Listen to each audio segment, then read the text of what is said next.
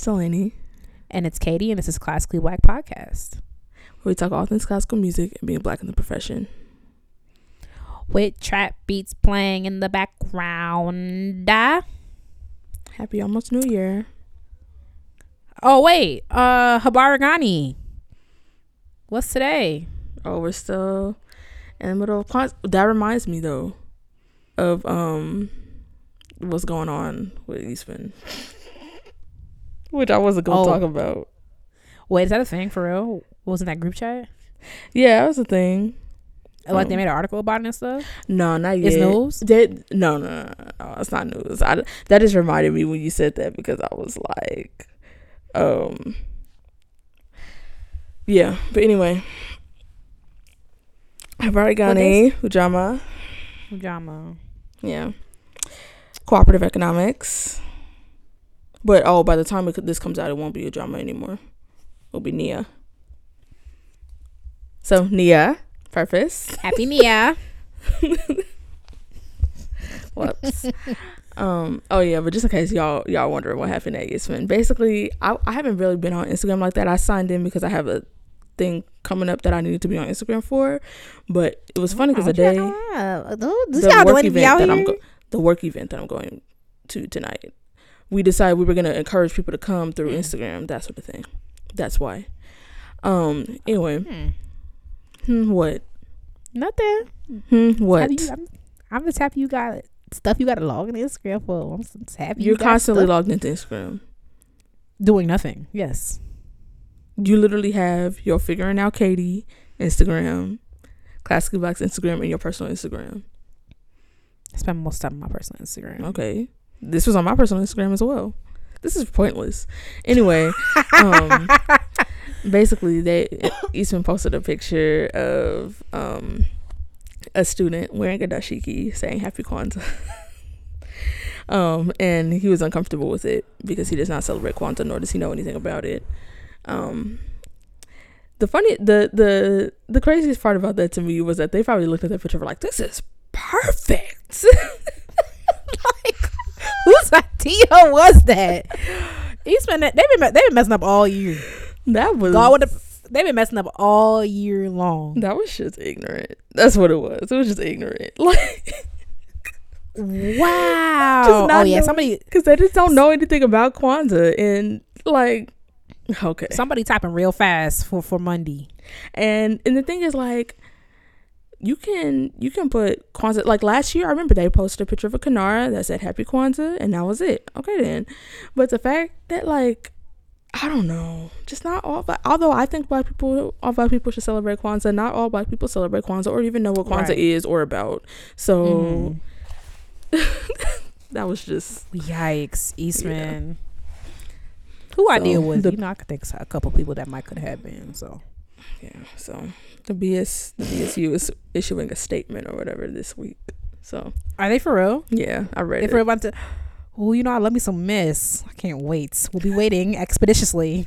They're asking, I think, for like a public apology and something. I want to be on the edge of my seat. See, now and you left the group chat. Now look at you.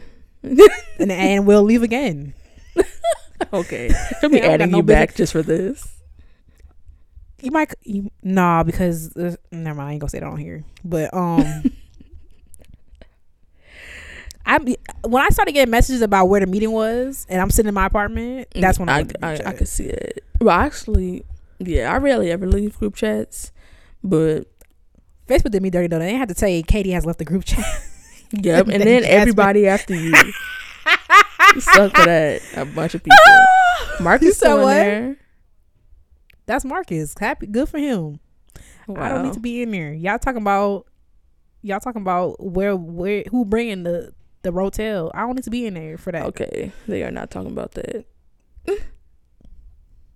They're talking about who bringing the arugula and hummus. Hummus slaps and arugula. Oh, hummus and arugula together. Okay, see, now hold on. Hummus is so good. It is so underrated. I don't think so. I don't think hummus is people love hummus. I don't think it's underrated. I feel like I've run into more people who don't like hummus than like hummus. Really? Texture, look, yeah. Oh, well. It's kind of great where I work. Oh yeah.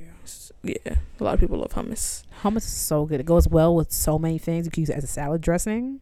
It's a little thick for that. Yeah, you just massage it around till okay. till it goes. That's what these vegans be doing behind closed doors, be massaging their salads. Shut up. If you mix it around enough, it goes really. It works well with a lot of things. Yeah, I guess if you, depending on what type of lettuce you got. I'm over here thinking of a plate of arugula, but like if you got like some iceberg, some romaine or something, you thick. keep mixing. Yeah, you keep mix. Works really nice to fake a Caesar salad. Hummus works really nice with some cocktail. What makes it a Caesar salad is the Caesar dressing though. It's a hummus salad. I did say fake a Caesar salad. It's similar in taste. Really? Hummus and Caesar dressing? No, but you know how like if you have real Caesar salad, it don't be like that bottle junk. You know what I'm saying? Like think about Red Lobster Caesar salad. I've never had a Caesar salad from Red Lobster. Oh, my mom had nutritional yeast on there. Oh gosh, my mom. Nutritional yeast is the best thing to ever happen to me. It doesn't sound honestly. appetizing. It doesn't sound appetizing at all. It sounds terrible. I remember yeast. I was watching some cooking show and she was like, yeah, nutritional yeast, sometimes we call it nooch. I was like, you call it nooch? We call it nooch. Vegan stand up. Yup. Nooch goes on every sounds gross. Nooch sounds like, never mind. Don't say that. This is a PG podcast. PG-13. PG-20. PG. Think so? PG-19. You think so? Nah. Girl, we talk. What's inappropriate about strings? Nothing. There's been some little itty bitty. Yeah, some topics. Yeah. Here and there. But here and there. You can count on one hand, I think. Yeah. Meanwhile, we don't remember what we talked about last week, so people counting on 20 hands. So, how do we even get here? I don't know. Oh, we were talking about Eastman, and then we talked about hummus, and then you started talking about a Caesar hummus salad. Yeah, Caesar salad, fake a heat.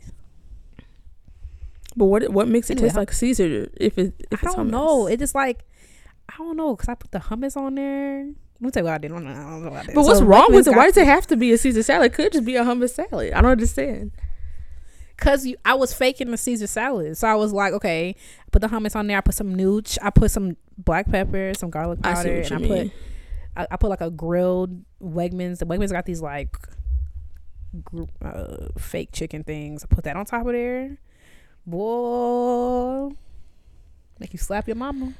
Alrighty then. Yeah. So that happened. We'll see if they get their public apology and whatnot. They probably won't. Well, they might. Eastman cares about their students. Yeah, I mean, I'm sure they'll probably get a meeting. They'll get a meeting and they'll be like, we can. I will see. I doubt they're finna hop because. No, I don't think that's gonna happen. No public. They're not finna hop on Rihanna's internet talking about we apologize for X, Y, and Z because that means they have to admit what happened. No, that's because they deleted. They took the post down because by the time I went up to check, it was gone. That's probably the most they're gonna get, and maybe they might formal email. Yeah, they might throw whoever posted it under the bus because I don't know who did it. Yeah, and maybe they email student body. Do I still get them emails? I feel like I do. I wonder if they will. Because I want to be on the end. I love. That was just so interesting to me when I saw that. I was just like, what? I don't know. The kind of stuff that make you. It's so weird. Like, why would y'all post that? Like, wow. I mean, I have no problem with them posting anything about Kwanzaa. It's just the post that they chose to. It was ignorant. Yeah, it was very ignorant. I can't help but laugh because I can't help but laugh because it's like I'm just picturing when they saw that picture and were like, OMG. This is perfect. Oh my gosh. This is a prime example. If you had just one brown person in the room, that wouldn't have happened to you. And there isn't one. I mean, the only black person in administration at Eastman is Lee Koontz. And he up. So he ain't dealing with stuff like that. Right. So Well, this is probably like admissions. Oh, you know what? I want a name. She seemed like the type though. I'll tell you when. Oh, I hope you're not talking about who I think you are, because I like her. I like her too, but you know what? This seemed like a mess up that. You know what? Who else would it be? We do. It could be admissions. Or it could be. I don't know. They don't do social media. People in the dorms. Oh, they don't do social. No, they're not that dumb. I think admissions does a social media. Admissions and probably like, what's the other one? Not development. Oh, okay. Well, the person I was thinking about is in development, so it's not her. Oh, okay. That's what you would think about. No, I was thinking about someone in admissions. Oh, okay. Never mind. Okay, we're over here. Talking around in circles. Yeah. How you gonna ask yourself what the news is? No, I'm asking. I'm saying like they asking what's the news. Oh, I'm about to say like the money. You got the. Okay, news this week. University of Maryland. What? My elbow hurt. Just in case you care. See, I knew this would happen. Okay, this just in. Katie's elbow hurts. That's the news this week. University of Maryland music major is heartbroken over his stolen tuba. I don't even know how I haven't. On December 20th. Looking at my viola and then I'm not looking at it. December 22nd, a UMD student named Colin Posterick left his tuba in the trunk overnight. All right, what's the next thing? He woke up on Wednesday and noticed someone had broken into his car. He said he was. What's the next one? He was devastated, and then he just broke down. And then he said, "quote The one you silver devastated lining enough to leave your tuba in the car overnight in the wintertime." Okay, he said, "quote The one silver lining is that the semester is over." And I was like, I don't think you know what a silver lining is. Wait, hold on. We gotta go back. We gotta go back. I have many. There are many things wrong with this. But the thing you thinking about is, first of all, hold on. Okay. Your tuba is stolen, and the first thing you think about, well, at least I ain't got band no more. Was that the only thing you were gonna use it for? Right. Like just because you're not in school don't mean you don't need it. Oh my god. I mean, I feel bad because I don't. Okay. I feel I don't feel bit. as bad as I would, obviously, because obviously, why did you leave your instrument in the car? If I could take my bass out the car every single time, I don't even go. I'd bring my bass into the restaurant with me. Like, I'm telling you, I'm so protecting my viola. Like, the only time I would ever leave my viola in the car if I'm going literally 3 feet away from it. Like, if I gotta pay for parking, I'm gonna leave my viola in the car, pay for parking, and then literally wherever I go, my viola comes with me. People hate it. People who are not, especially people who are not musicians, they be like, "Why don't you leave that junk?" I remember, like, my mom hasn't been around me for a while, like over the summer. So over the summer, right? So it was the last time I saw her was in December. So I come home for over the summer. We go to this fruit market. I pick my viola at the car. She's like, "What you doing?" I'm like, "It's 100 degrees. 1, 2, this is my life.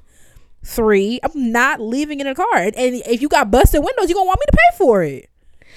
I don't feel bad. I don't feel bad for him. Not even a little bit. There's no part of me. Hold on. The only reason why I do is because I don't know. I don't feel. I feel like a teeny bit bad because like he really thought like, yeah, I'm gonna leave my instrument in the car. Like, I just don't understand. Where I don't. There's no reason for you not to be able to bring you. Where you going? Especially you were at home. Trap house.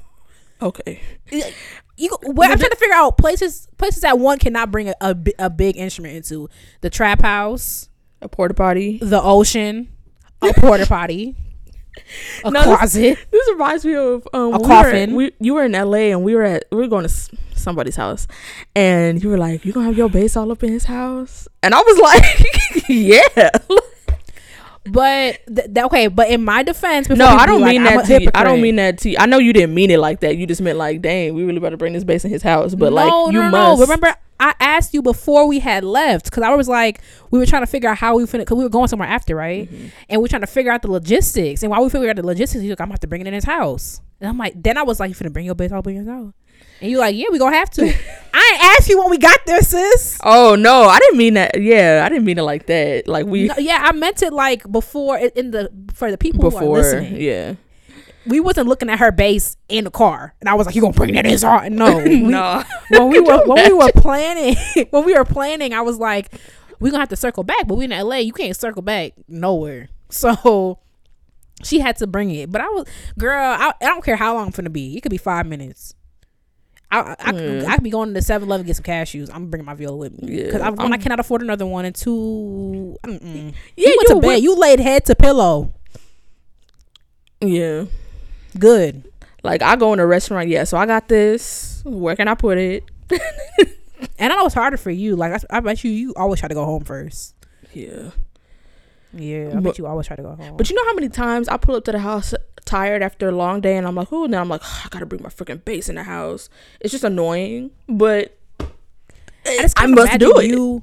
I can't imagine you pulling up to your house and be like, wow, I'll get in the morning. I am exhausted. I will leave my bass here, my multi-$1,000 bass. I'm just gonna leave it in the car.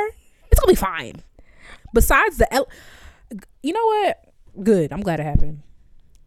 I bet you won't do it again. They might find it. They might if he. But you know what? If maybe someone tries to pawn it off, because if you try to pawn it, like you can call the local pawn shop and tell them. What? So I'm looking at a thing that was posted. The original article is from the 22nd. Apparently it just got found by the police. Oh, good for him. After he put up a GoFundMe. First of all, if he put up a GoFundMe for a new tube. If you have the money to donate to something like this, please come talk to me. Because he raised $2,690. Who his friends? I need $2,000. I need $100 for this tuba that you gave away. He ain't want that tuba. He did not want that tuba at all. That's why he left it in the trunk. This is not the first time I heard about people getting tuba stolen. Are tubas really a hot commodity? Oh yes, it's like it's big and shiny. It must be expensive. But how did you see someone putting it in their trunk? What kind of car he got? I don't know. How does one break into a trunk? You can break into a trunk? Yeah, I think so. Or maybe they broke into like the thing and popped the trunk. Oh, or also if you got a car, you can break into the car and then pull that back seat thing down. Oh, okay. Yeah. Man, I'm really upset they found it. I'm sorry. I'm upset that that people really spent their hard-earned money to help him buy a new tuba after. He probably told half the story. I'm sorry. I mean, but I could see how people who are not musicians being like, "Oh, tuba got so," because they don't see nothing wrong with it. I see something wrong with you leaving your tuba in the car overnight. You really went in and put head to pillow and left your. Why would you leave your tuba? You at your house. I'm mad they found it. I know that sounds terrible, but I'm mad they found it. That's freaking ridiculous. Why would you? What are we talking about next? I don't want to move on because I honestly feel. I can't say that I'm mad that they found it. I'm mad. I'm mad about the donations. That's what I'm mad about. I can't believe it. No, I'm mad they found it. He could have still been looking for that show. It's a long update. So I'll link. The article has a link to the GoFundMe page, but shows all the updates and stuff. Because I'm not about to read all of this. I didn't realize that they had found it recently. But you know what? Update? Whoever, I think his mama or his mama. Who wrote the article? The article was by some local news by ABC. Some local news. Oh, it's like a local branch of ABC News. This reminds me. Okay, my article limit is up with the Strad, so. But this reminds me, like a day or two after I read this, somebody on my Facebook feed got his guitar stolen when he left it in the car. When are y'all Your gonna stop leaving stuff in guitar. the car? Your guitar. It's not even hard to take that out. Your guitar, girl. But he First found of it on OfferUp. Somebody was selling it. That's funny. And I was like, I hope they made you buy it back. I ain't gonna hold you. Before I owned a nice viola, I would leave my viola in the car all the time. Your mom driving you around, you bring that junk in the store, whatever. So all I had to see was one person get their stuff stolen on Facebook. And I was like, oh, okay, so what we not finna do is leave this in the car no more. And now I got my good stuff. I'll be dogging. You might as well leave a kid in the car. What else you gonna leave? I mean, it's a little different, but it's like if you wouldn't leave if you would not leave, one will get you sent to prison. Oh yeah, but I'm just saying, like if you wouldn't leave an infant, okay, let's be real. Okay, if you wouldn't leave a dog in the car, you should leave your instrument in the car. But a lot of people leave their dogs in the car, unfortunately. If you care about your musical career, then you get a hot dog.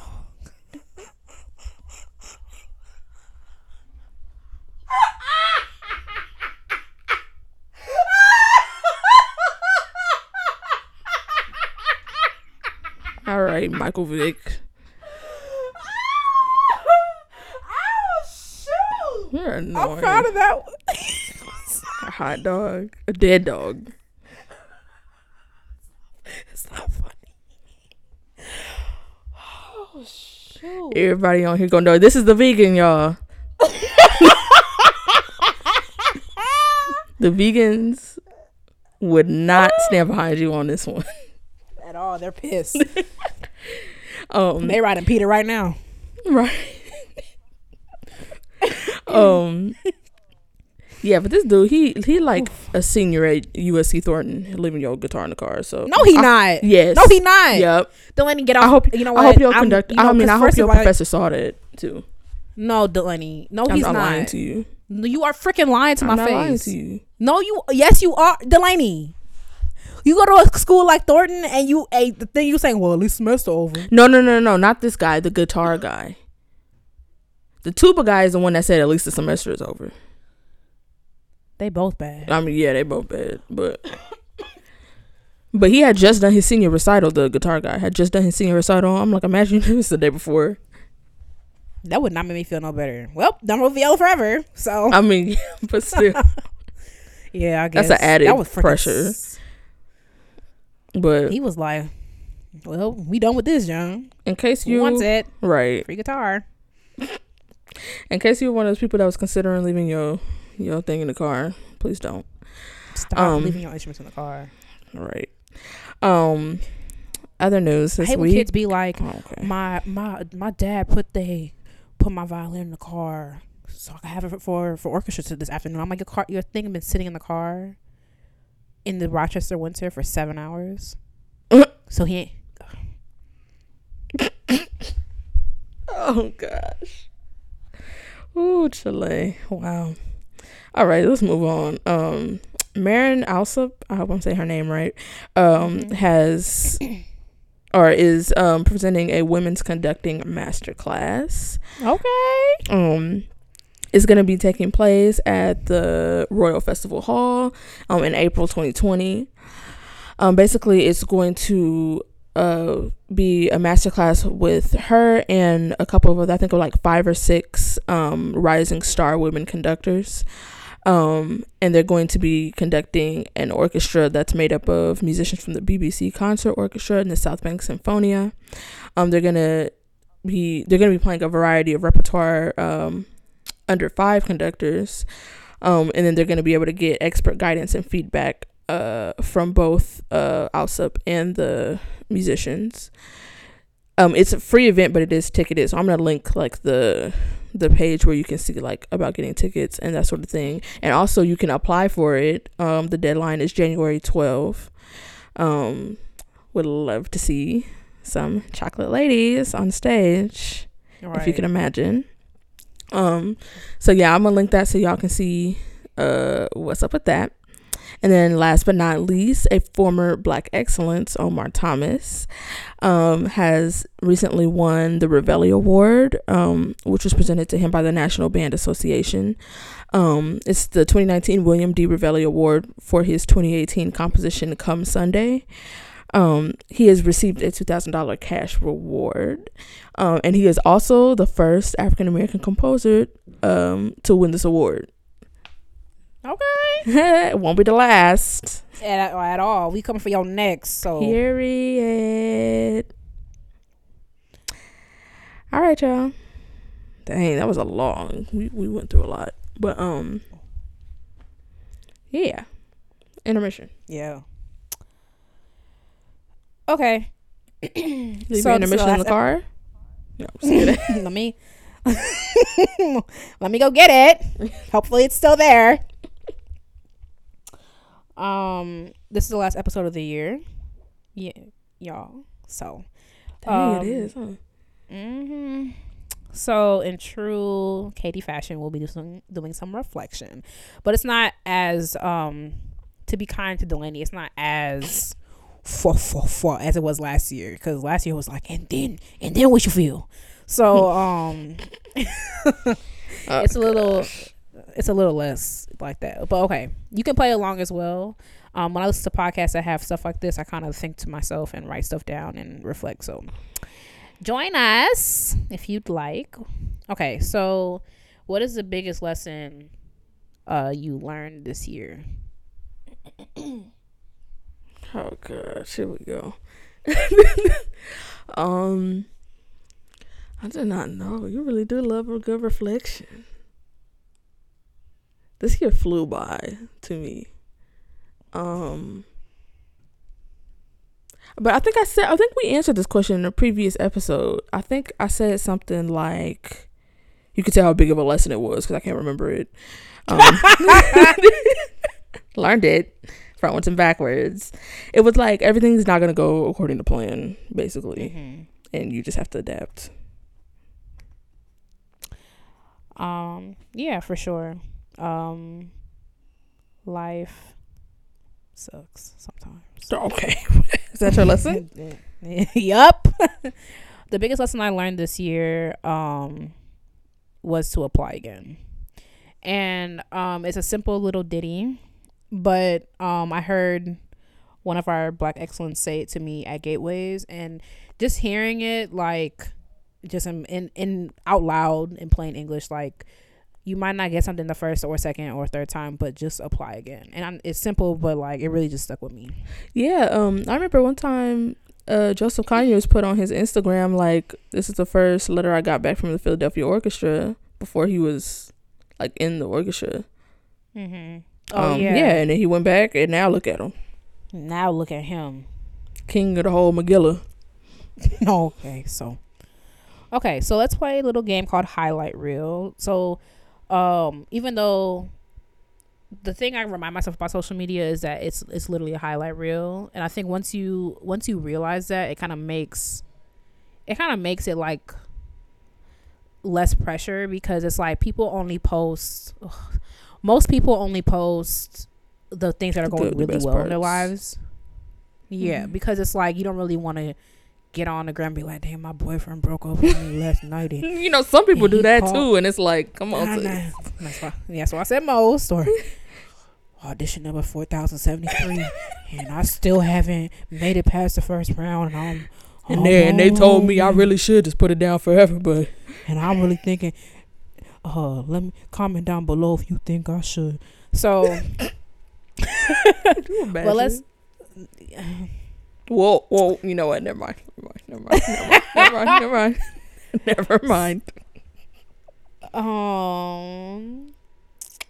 So what are a couple of things that you are proud of that you accomplished this year?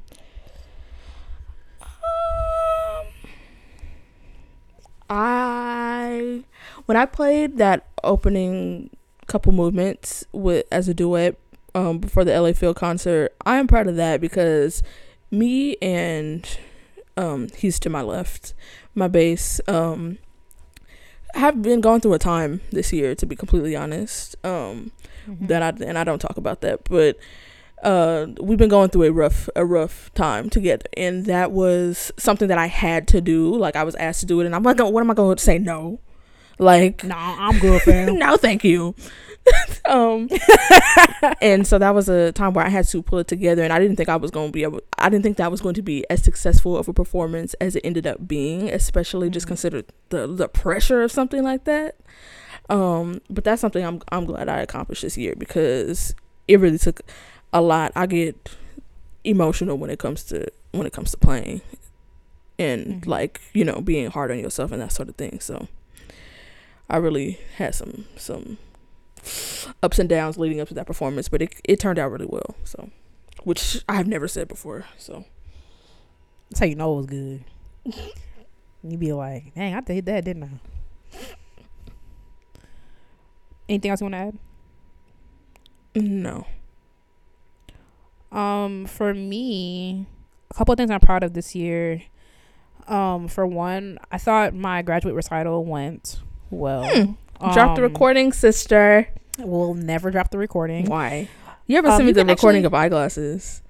I mean, I missed that shift, so, but I still want to hear it. Maybe. Yeah, I can send it to you. I'll be posting it. No, I'm just kidding. We sounded. I used it for something recent.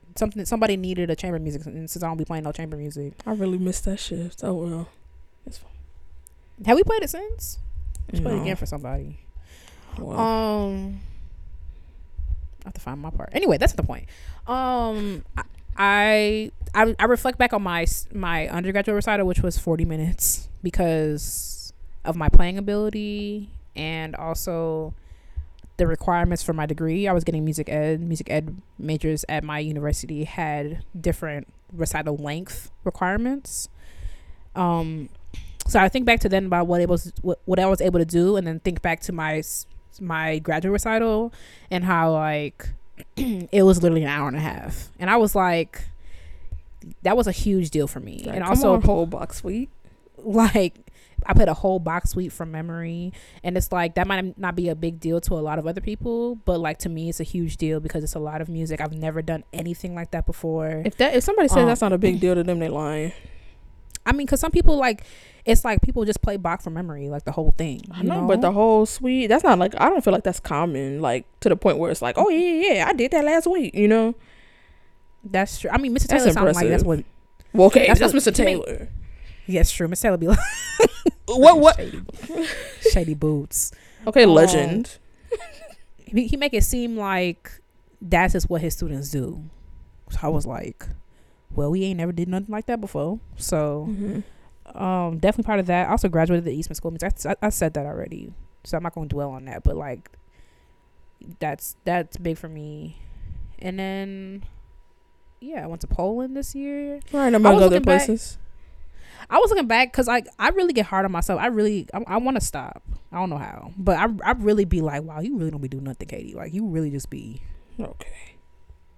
Like, you really got to get it together. Like, these are conversations I have with myself daily. So, and I go back and I look at goals that I set for the year, and I'm like, I did like a lot of the ones that I said I was going to do. I subbed with an orchestra this year. That's something I said I wanted to do. Like, you what? I traveled. I subbed with an orchestra. That's something I said I wanted to do this year. I didn't know how it's going to happen.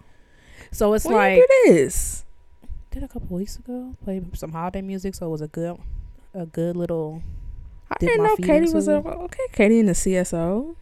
Period. Okay, so ain't nobody say all that, but yeah, this year went a lot better than I led myself to believe it did. So, thankful for that. Okay, things you didn't accomplish this year that you want to next year. Okay, heat on my neck. I don't think I accomplished anything that I said I was going to, but I accomplished other things that I didn't expect to. So right. It kind of, I wouldn't say it balanced out, but at least it's not like I came to the end of the year and was like, dang, nothing, you know. That was me a couple weeks ago. I was like, hey, can't even do nothing? Sat on that couch, huh? Yeah, so I think, I mean, pretty much you can go back to last year's episode and hear all the stuff I said I was finna do, and I didn't really do any of it. Don't do that, because y'all ain't right. Don't do that. If you already listened once, that's enough. I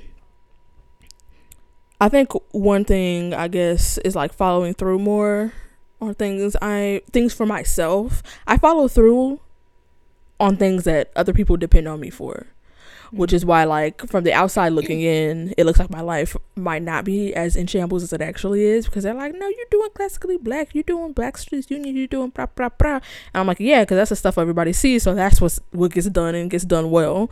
But I'm trying to do more things for myself, because at the end of the day, it's like, you know, you gotta take care of yourself. And that just that means a lot of things, like just doing things like I said, oh, I want to travel. I'll just be sitting in my house. So, like, you know, just trying to do things that I said I want to do rather than sitting around and staring at the wall. For me, something that I want to accomplish, I don't know if if I said it on the podcast or if I said it like to myself, because I sit down and I write everything I want to do out for the year. And it's one thing I want to do is like stop waiting until the last minute to do things. Like I think I've convinced myself that I work well under pressure, but I think that's a response to how I treat things. I don't think it's like I actually work well under pressure, because I will get stuff done. You know what I'm saying? Yeah, it's like because you have to, but it's like, yeah. But I don't get a thrill of having tapes due at midnight and it's 11 o'clock and my tapes are only at 11%. Like that. Oof. That is, I don't get a thrill out of that junk. Like, I don't know how you do that. Like, I hate that I'll pack for, one time I packed for an international trip the day of, like the day I was leaving. Like, oh, that's me. I don't, like, I wait till the very last minute to do laundry. I'll post my blog at like 3 a.m. on the day that it's supposed to be. Like, it's just like everything for me is like, I'll deal with it when I get there. And it's like, I don't really love doing that. The only thing I don't treat like that is Viola, because I know how I am if I don't really know something. I'm gonna be looking like, I'm gonna be sounding like my students. So, okay. I need to get on that wave, because I just be looking out here. I cannot do Viola last minute. I cannot do like, it's going to be a disaster. It don't matter. I know it's gonna be a disaster. I just let it be anyway. Okay. And like, I don't know. I don't want everything to, because sometimes stuff is just better at the last minute. Like when you pack for a trip 3 days in advance, I feel like that's just a waste of time. I don't know. Yeah, 3 days is a bit much. But tell that to me at 4 o'clock in the morning, packing for my Mexico trip when I got to be at Disney Hall in an hour. See, that's like that kind of stuff. To be fair, I did that when I went to New Zealand. I packed the day of, and I didn't forget anything, but I would never forget how it felt. And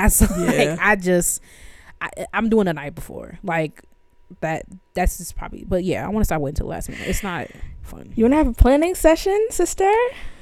And then Delaney said, you know what you be doing that I was like, wait, huh?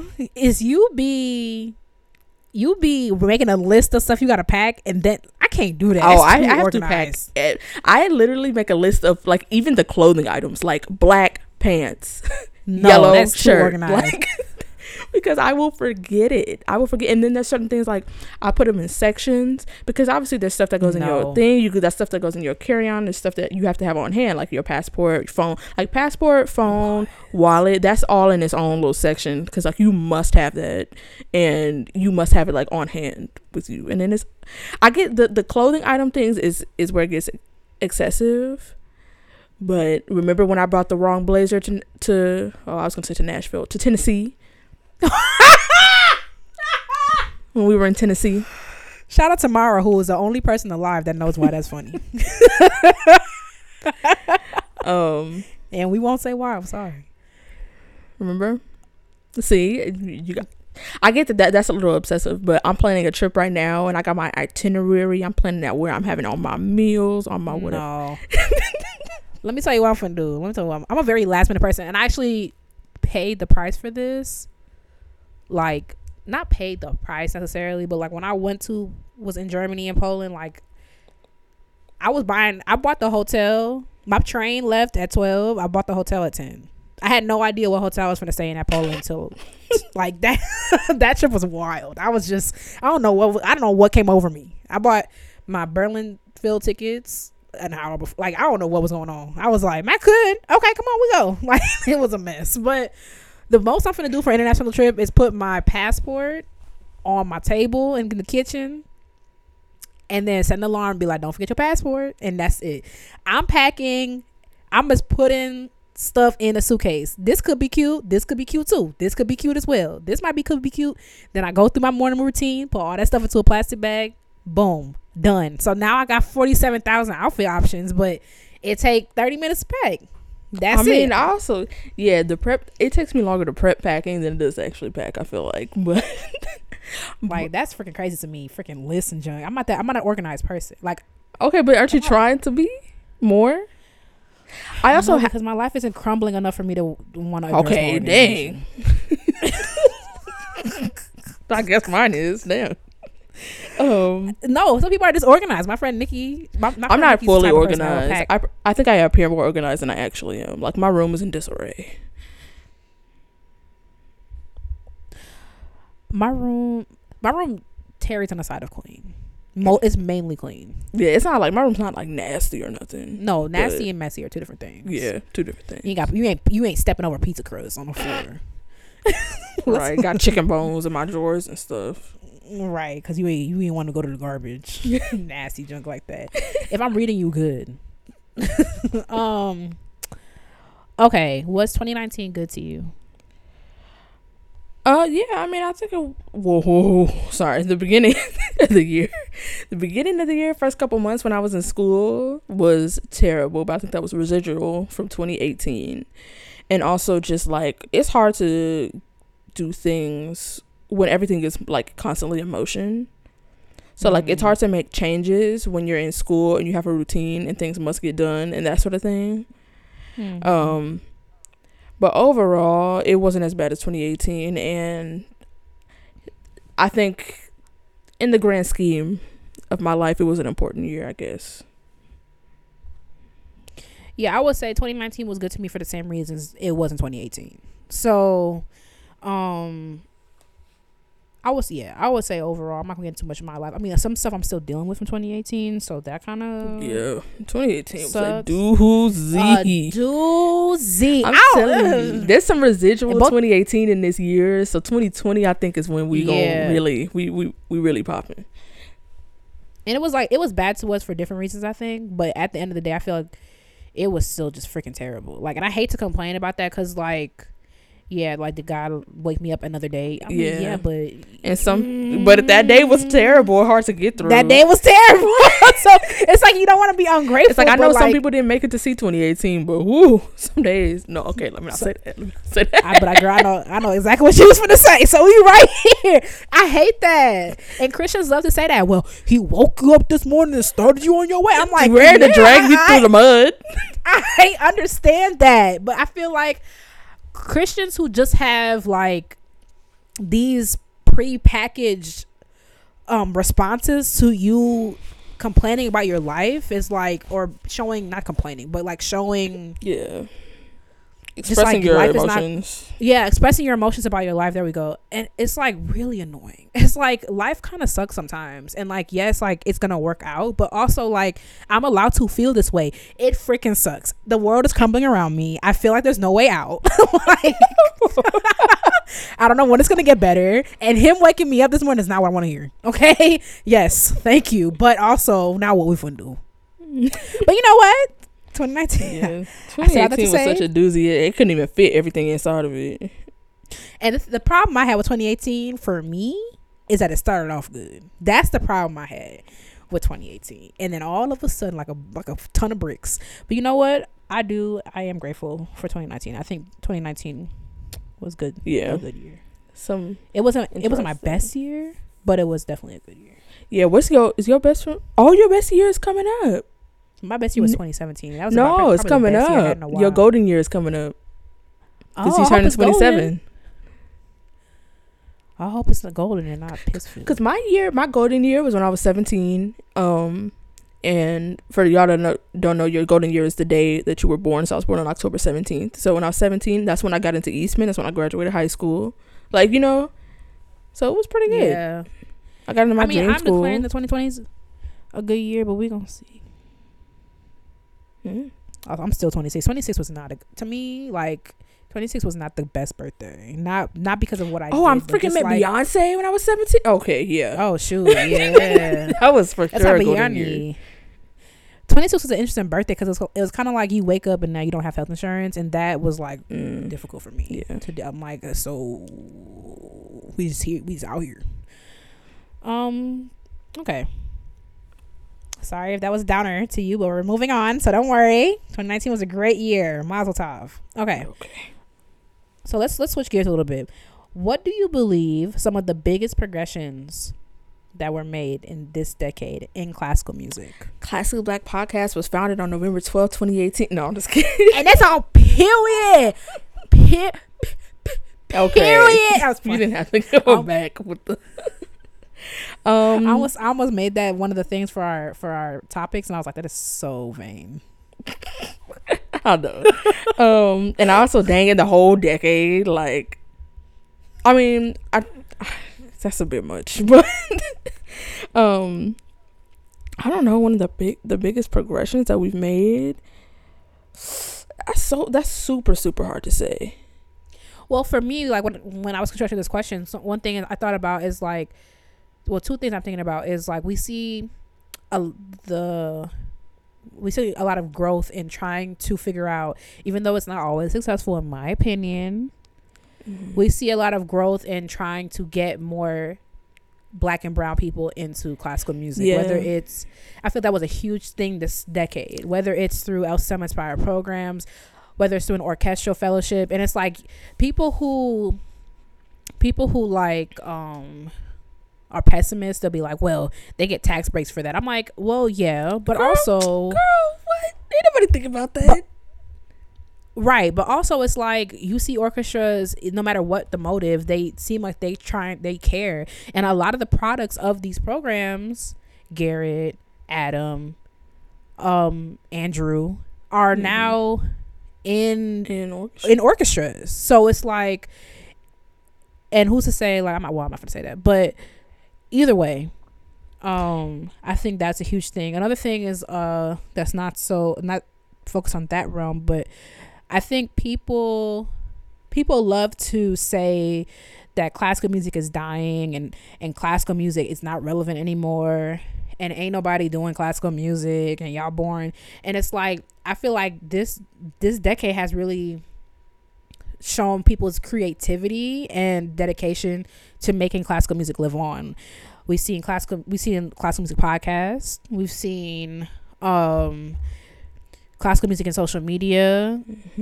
We've seen on Wikipedia they have like classical music history or whatever, and it's like the amount of appointments of directors across the world, across the globe, it's like pages and pages of appointed to this symphony.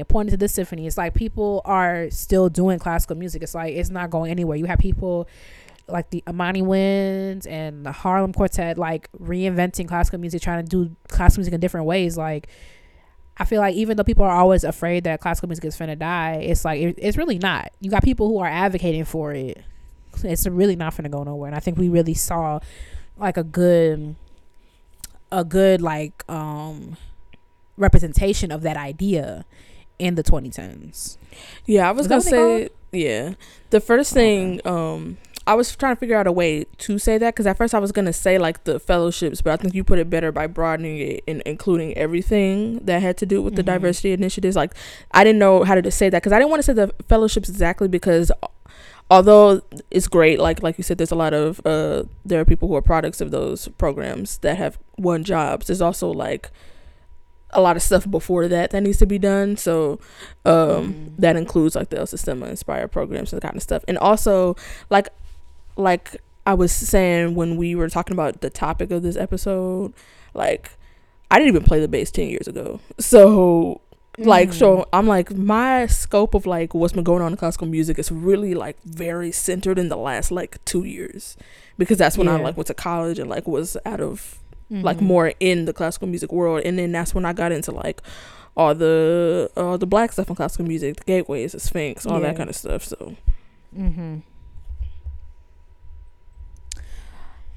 Cool. Okay, I think I have one more.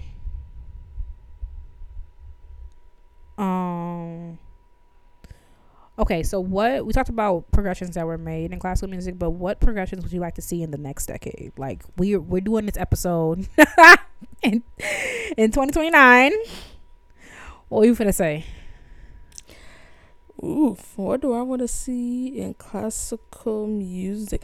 I would love to see a little bit of like, I would love to see all this programming that we're trying to do to like push forward the program that we're doing with these major orchestras. I would love to see that repertoire taken more seriously. Yeah. Because I understand that you're playing a Florence Price Symphony, you're playing a Samuel Coleridge Taylor, whatever. Like I get that, but at the same time, like you're playing that and you're introducing to the public. That's great, but there are so many other aspects of classical music that you guys that could use this sort of music, like in education. Like we still, it don't matter. It doesn't matter like how much you say it's important to learn this music if our excerpt lists are still going to look the same. You still going to have to play Don Juan. You're still going to have to play Beethoven 5. You're still going to have to play Mendelssohn, whatever. But, like, I just feel like there's room for educational institutions and orchestras to include more diverse repertoire and other aspects other than just, like, we're doing this with concert for Black History Month, or we're doing this other concert here or there. Yeah, but I would love to see, like, to get a rep list for an orchestra and see William Grant Still on it. Yeah, and I feel like I feel like it's not hard to do, just because even though classical music is one that's built on tradition, like it's like you go into an orchestra audition, like you finna see Don Juan, or if you don't see Don Juan, you finna see Helen Levy. You know, it's like I look at a list, I get mad if I see other stuff. Like I get mad if you ask for Mendelssohn 4. I'm like, why? You can ask for Mendelssohn Scherzo. So, however, it don't even have to be like that. I took an audition one time that they asked for excerpts, and it was the same whatever excerpts, you know what I'm saying? Haydn variations, whatever. And then you get to the final round and it's like, okay, you're going to play this duet by some new viola composer and you're going to play the top line. And it's like, it could be something like that, you know what I'm saying? Because it's like, I understand there's a reason why we have the things we have in place, right? There's a reason why they asked for Don Juan. There's a reason why they asked for Tchaik 6. But there's other ways that you can incorporate Black people to make us feel like you really care, instead of trying to get clout from the Black community during Black History Month. And I also don't think that there are definitely like every excerpt serves its purpose, but I also don't think that's the only excerpt that serves that purpose.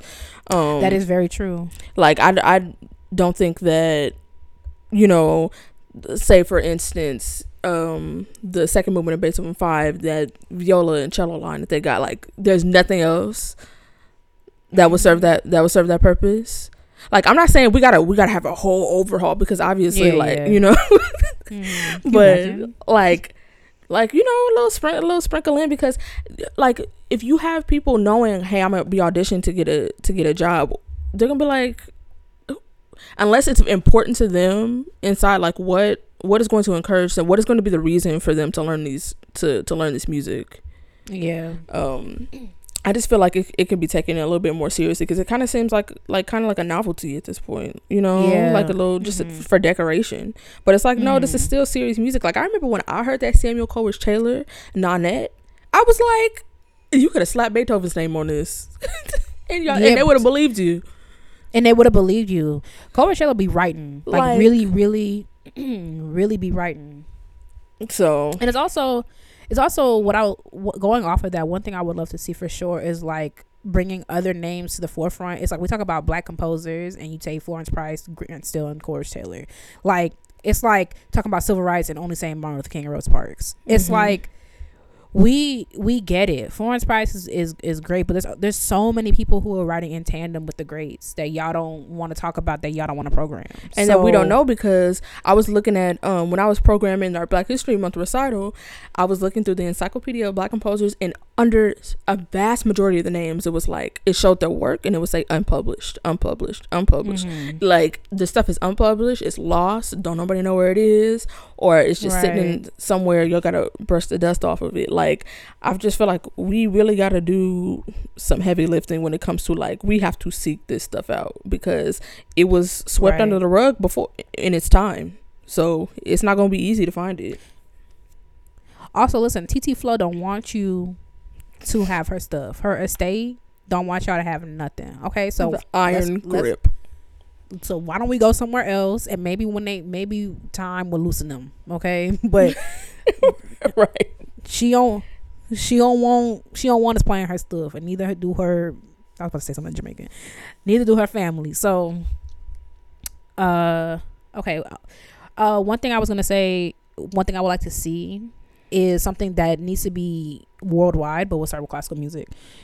Like y'all love, there has to be more, I'll say this, has to be more diversity, like from one end of a company to the next. Like that's what I would love to see. Like I would love to see way more people of color in administrative positions, not just on stage. Like it's mad cool that we're starting to see more black faces on stage.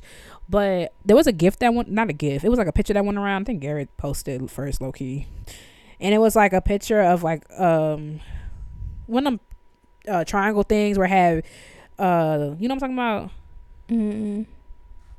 Not off the top of my head. It was like with little people on it, and it was like oh yeah, because I posted that, we both posted that on our story. I remember that.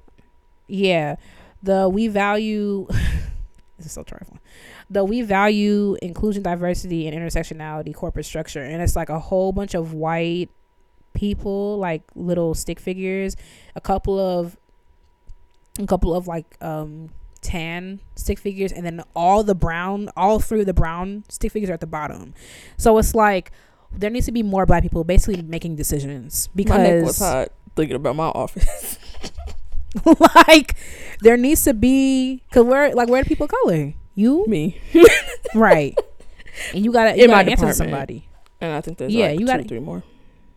Oh, for real? Okay, period. I mean, what are they making? LAFL has like over 100 employees, so it's not that okay. great. So there's that. So it's like I'm not. I don't want to say too much because I'm not really interested in admin. However, I don't have to be interested to see that there's a problem. Like there needs to be black people making decisions, not black people reporting to other people.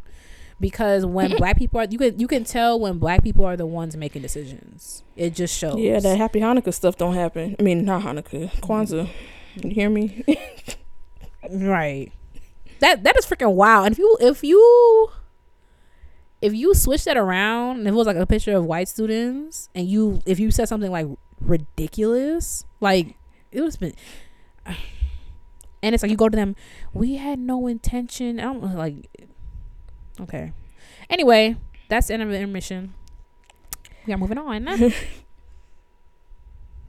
All right. Topic. So we wrapping up the decade, y'all, and we're gonna go through the years in the 2010s, and we're gonna talk about some of the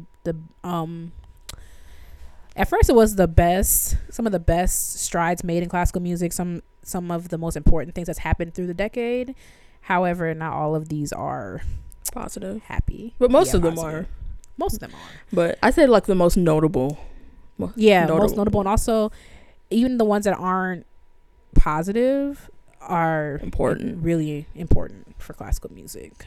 So I'm gonna go ahead and get this started with 2010. In 2010, Amani Winds launched their Chamber Music Festival. So Amani Winds, it's a little band that you should know about. Okay.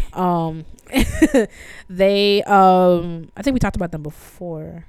But they're a wind ensemble, and what's the name for that? Is it the wind quintet? Quintet, right? Yeah. They're a wind quintet, and they play a lot of music by people of color, and they do a lot of community service and a lot of work in New York City. And they were founded, I don't want to lie, maybe 2002. If I'm not lying, 2002, 2003. But they launched a chamber music festival in New York. I believe they do it at Manus, and it's gotten really, really, really big. And I'm just happy for Monica and everything she's doing. She's just so sickening to me. So yeah, that happened in 2010. In 2011, LA Phil violinist Vijay Gupta founded the Street Symphony. He since a couple, I'd say at the beginning of this year, actually left the LA Phil to do Street Symphony full time. But he founded it in 2011. It's an organization that presents nearly 400 free world-class musician engagements for disenfranchised communities affected by homelessness and incarceration in Los Angeles County. There's a lot of LA Phil members that are in this because obviously the founder was in the LA Phil. So it's really, really like high level concerts, like, and they have a lot of like heavy hitters in terms of like musicians and people who are dedicated to community service. So they go to like Skid Row and do concerts, and also go to like the like jails in LA County and do concerts, and also they do monthly programs that also include like playing with musicians in those communities because there are homeless musicians on Skid Row. Yeah, so that was 2011. In 2012, Sandwich. Okay, Sandwich College Taylor. Somebody's hungry. I'm thinking about this torta I'm about to get after this. Okay. Samuel? What is going on? Stop. Samuel Coleridge Taylor's opera Thelma. Oh, I love that name. It's so black.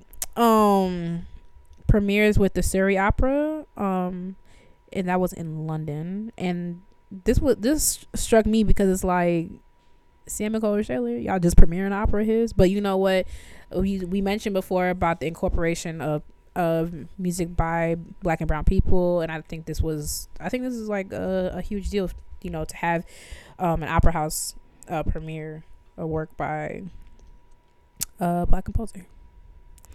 In 2013, the Harlem Quartet wins a Grammy Award for Best Instrumental Composition for Mozart Goes Dancing. I don't really know much more about that, but that happened. Come on, Grammy Award winning.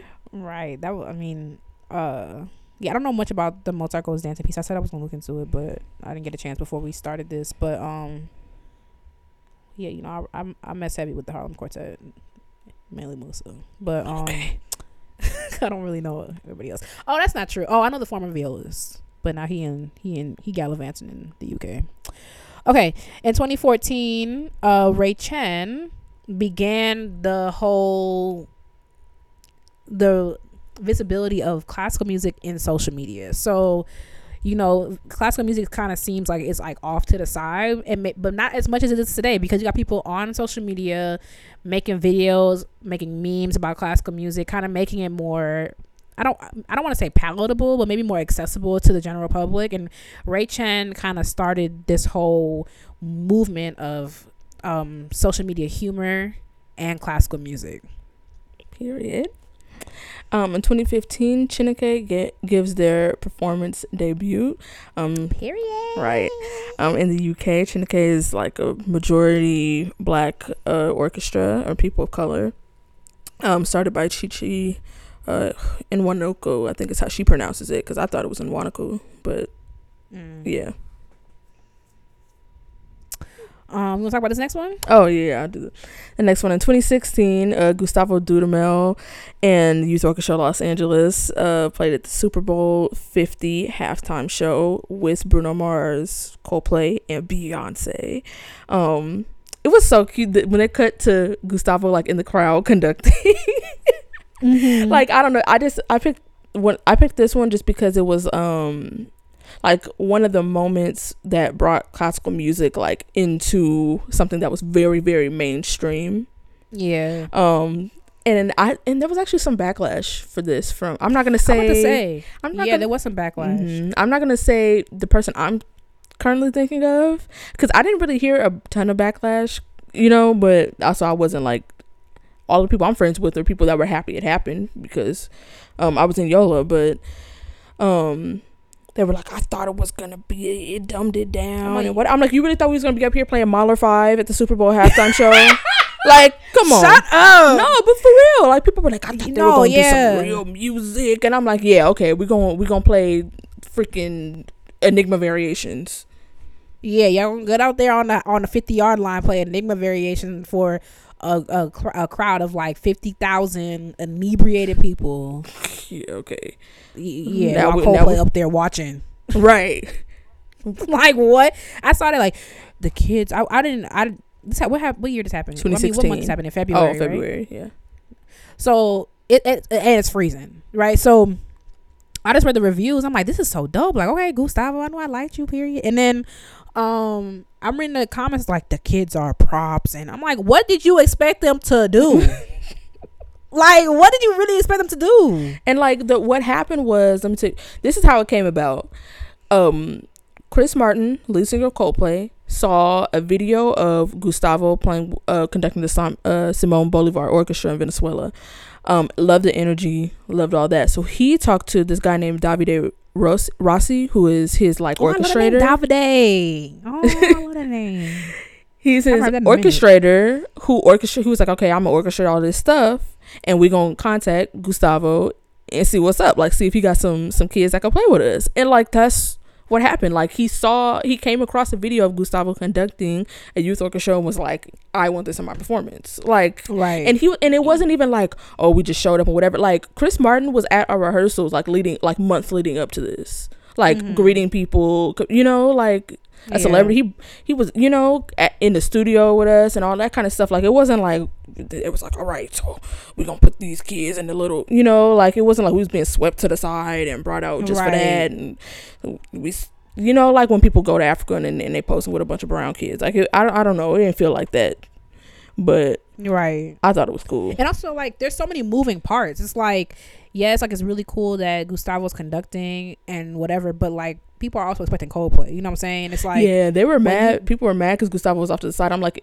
it made me realize in the grand scheme of things how not famous I mean, like when you're dealing with Beyonce and stuff, like when you dealing with Beyonce and stuff, it's like didn't nobody care about no Gustavo Dudamel.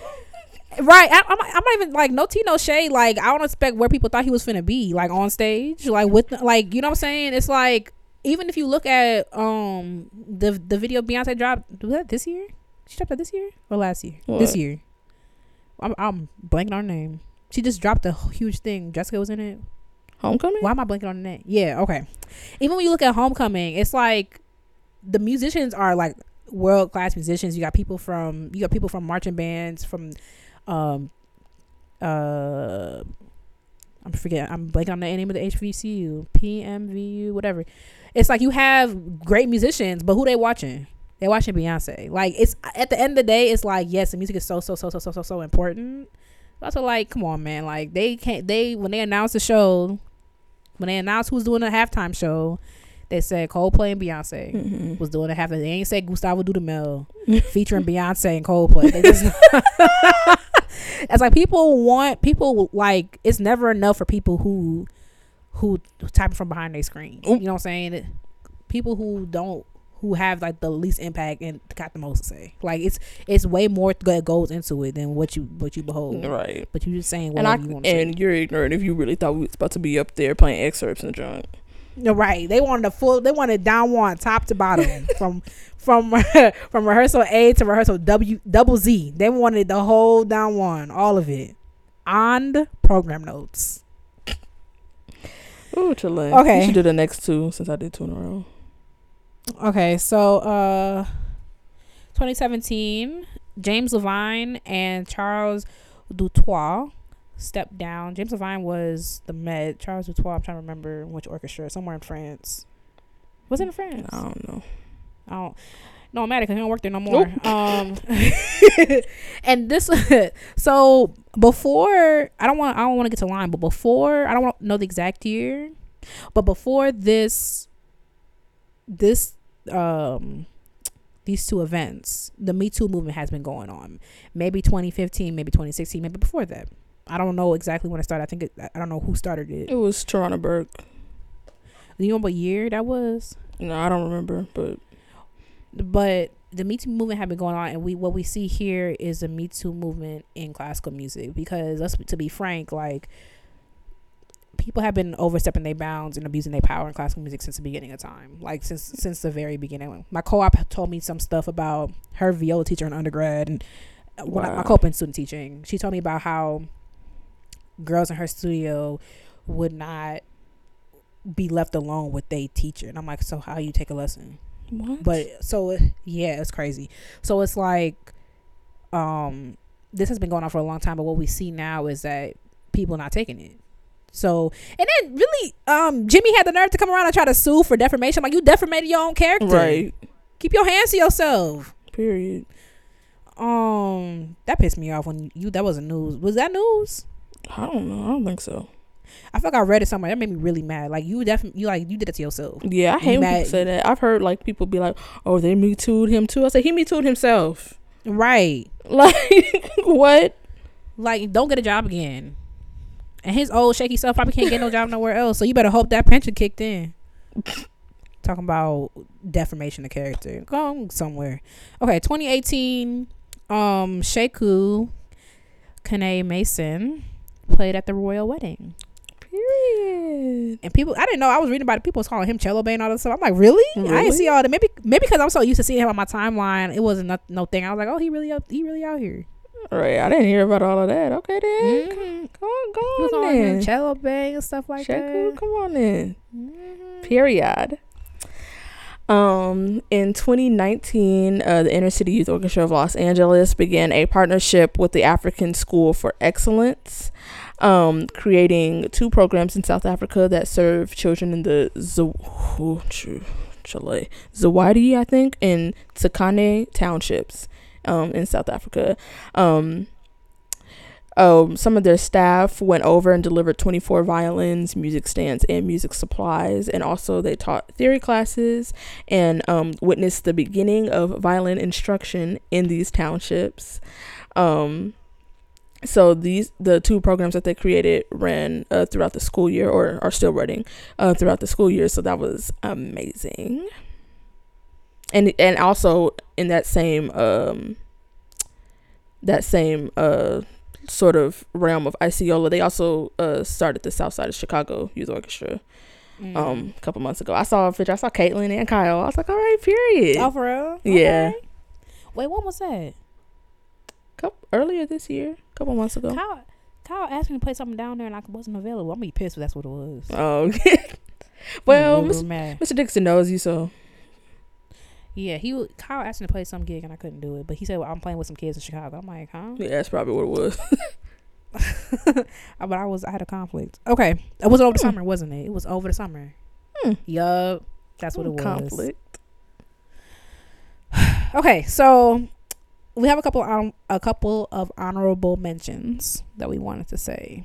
Some of the stuff that we thought we shouldn't leave out.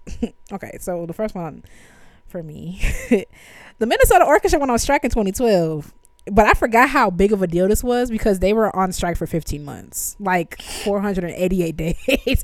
I forgot how bad it was. Like, they was not working. I could not believe that. You might as well quit at that point. I bet you, like, older people who listen to our show, probably when we were talking about Chicago, were like, girl, this ain't nothing. Because I forgot that this happened. I forgot how bad this was. Wow. Locked out for 488 days. That's crazy. And they're still trying to recover their salary. Something said that they're not going to reach their original salary that they had or whatever until 2020, but that's in a couple Here days. we come. So. Right. In 2013, Kim Kardashian won the Grammy for the Best Classical Instrumental Solo. News to Katie. No, I'm just kidding. It really was, because at that time I was trying to figure out why Kim Kardashian was playing the viola and how she won a Grammy for it. People trying to make me feel stupid. I'm like, I just got here. I don't know nothing about what y'all talking about. My mama did not listen to classical music. I don't know who Kim Kardashian is. But thank God for growth, because here we are. And them people that judge me for that ain't doing much. So all tea, all shade. Okay. In 2016, speaking of strikes, the Philadelphia Orchestra went on strike in 2016. But here's why I thought this was an honorable mention, because I mess with them, because this type of petty stuff that I I look up to. I admire. Okay, livelihoods. Livelihoods at stake. I congratulate, because this is like, we fed up. They went on strike an hour before the opening night gala concert. Like, there's gowns and tuxes and tails. People in their Sunday best. And y'all, honestly, it's like that's how you shake it up. Be like, yes, like we're serious. We're for real, because I feel like they treat musicians any type of way. And I'm not talking about the Philadelphia Orchestra, because I don't know what's going on over there, but I'm talking about in general. Like, I feel like sometimes, I don't know, at least in my experience with like just being in school, I don't have the professional, and also like being a sub, like I just be there. So, but in school, it's like they don't really care about nothing what you got to say. So if that's what it is, I can't really imagine what it is to be in a real orchestra. But yeah, show what you mean, what you say. All right, and another honorable mention, in 2017, Hilary Hahn started the hashtag 100 Days of Practice, which y'all are still doing. Congratulations. Yeah, but that kind of blew up, and I guess it kind of changed. It honestly changed classical music on Instagram, because it promoted a lot of people. I mean, obviously with Hilary Hahn doing it every single day, 1 through 100 sounds perfect, but it promoted a lot of people showing like progress, and like showing that it don't always sound like day 100. Sometimes it sounds like day 12, Right. So we about to speed through some people who've gotten jobs in this decade. Black people. Come on, congratulating them. Yeah, so we gonna just bullet through this real quick. Okay, Joseph Conyers, he got assistant principal of the Philadelphia Orchestra. Philadelphia.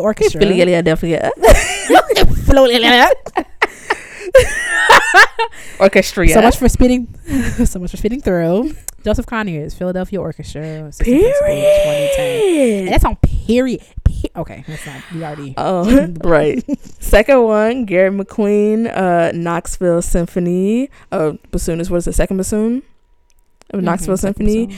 He got in 2013, and he's also done other things with WUOT 91.9 FM in Knoxville. He started doing that in 2016, and then he moved to American Public Media, where he now has his podcast Triloquy. Shout out to Triloquy. In 2018. And Through the Night. Oh yeah, and Music Through the Night. Adam Sadberry, principal flute, Memphis Symphony, Sickening. 2019. Let me just. Ridiculous. I gotta move on, because if I pull over at Adam, we'll be here all night. Yeah, Andrew Francois, violist in the St. Louis Symphony. He got that in 2019. Period. Francois, my studio mate in undergrad. Period. Kalina Bavel, Memphis Symphony, 2019. She's assistant conductor there. Joseph Young was appointed the music director of the Berkeley Symphony earlier this year in 2019. Anthony Parther, one of many appointments, but this year San Bernardino Symphony. Andrew Brady is a bassoonist at the Atlanta Symphony. He got that job in 2016. Shout out to him. He used to be my bassoon teacher when he was here in LA. Titus Underwood, principal oboe, Nashville Symphony in 2017. Anthony McGill, New York Philharmonic, principal clarinetist in New York Philharmonic, 2014. Like what? I was telling the lady before we started recording, I was like, imagine just waking up in the morning and be like, I'm supposed to go down to the New York Phil and just be principal clarinet. Like, that doesn't make sense. And just be that. I can't.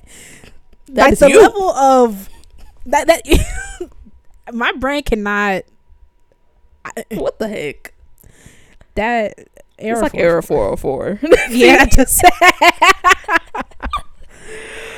Damari McGill, Seattle Symphony, and he was appointed to CCM faculty this year. Oh yeah, sorry, I forgot to put the year, but Seattle Symphony was 2011. Oh, okay. Also, he had the whole decade. Right. Okay. For real. Amanda Collins Escalante started teaching at University of Missouri Columbia this year in 2019. And last but not least, flutist Jacqueline Cordova Arrington. She is assistant professor of flute at the University of Oregon. Started in 2018. Period. So it's been a decade full of Black excellence and mess. Okay. So, my type of decade. So yeah, we are moving on. All right, to Black excellence. Black excellence, where we hype you up, gas you up, and give you your props because there is room for everyone at the top. This week is a Black excellence, in my opinion, that is long overdue. Talking about Beverly Kane Baker today. Okay. Beverly began playing violin at the age of 6, and actually, she participated in a Suzuki violin workshop in Baltimore with Suzuki. How you popping from the beginning? Imagine being popping all your life. I really wish I could relate to that. Like, honestly, because I know it's like, okay, whatever. She was in a Suzuki program, so of course she's finna go over there with Suzuki. But I imagine that they're not just picking any old body for the Suzuki program. You finna go meet the dude. I feel like there had to be some level of like vetting, you know what I'm saying? Mm-hmm. With which kids finna go up to the schoolhouse and meet Suzuki and play Allegro for the dude that wrote Allegro. Man, Not the dude I can't relate to Allegro. She got her bachelor's in music from the University of Missouri Columbia. She's played masterclasses with the Bow Art Trio, Tokyo String Quartet, and Lillian Fuchs. How you meet Lillian Fuchs? Like, what? Okay. In 1983, Baker joined the Virginia Symphony as a section player. Didn't take her long when she was appointed to assistant principal in 1987, and she won principal in 1997. She's performed at Carnegie Hall with the Virginia Symphony when they made their Carnegie Hall debut. She's been on the Today Show, and of course she's performed at the Gateways Music Festival. She's made several solo appearances with the Virginia Symphony, the Virginia Arts Festival, and played Harold in Italy with the Bismarck Mandarin Symphony. She's also performed with the Dover Quartet, and she's a member of the Ambrosia Quartet. And the Ambrosia Quartet, if you listen to a lot of chamber music recordings by Adolphus Hailstork, that's the quartet that's featured on there. Also, a lot of his solo viola works. She's the inspiration for those. Like, she was an inspiration for Sanctum. Like, he wrote Sanctum for her. Like, what? Like, Beverly is Black excellence in so many ways, and I think the main, besides her like incredible playing and artistry, like, first of all, I listened to her play. I forgot what piece she played at Gateways in that like power ensemble she was in, and I was like, if I could sound half as good as that, like, that would be the answer to all my problems. Okay. And the thing I love so much about Beverly is she embodies what I hope all Black people in this field would do, is like not be crabs in a barrel and like help each other. Like, Beverly is like literally a call away. She's given me so much advice. She's offered, because of schedule, she lives in Virginia. Like, I haven't been able to play for her, but she's offered several times. Like, she's like, please play something for me. Like, just play something. Come on, play one thing.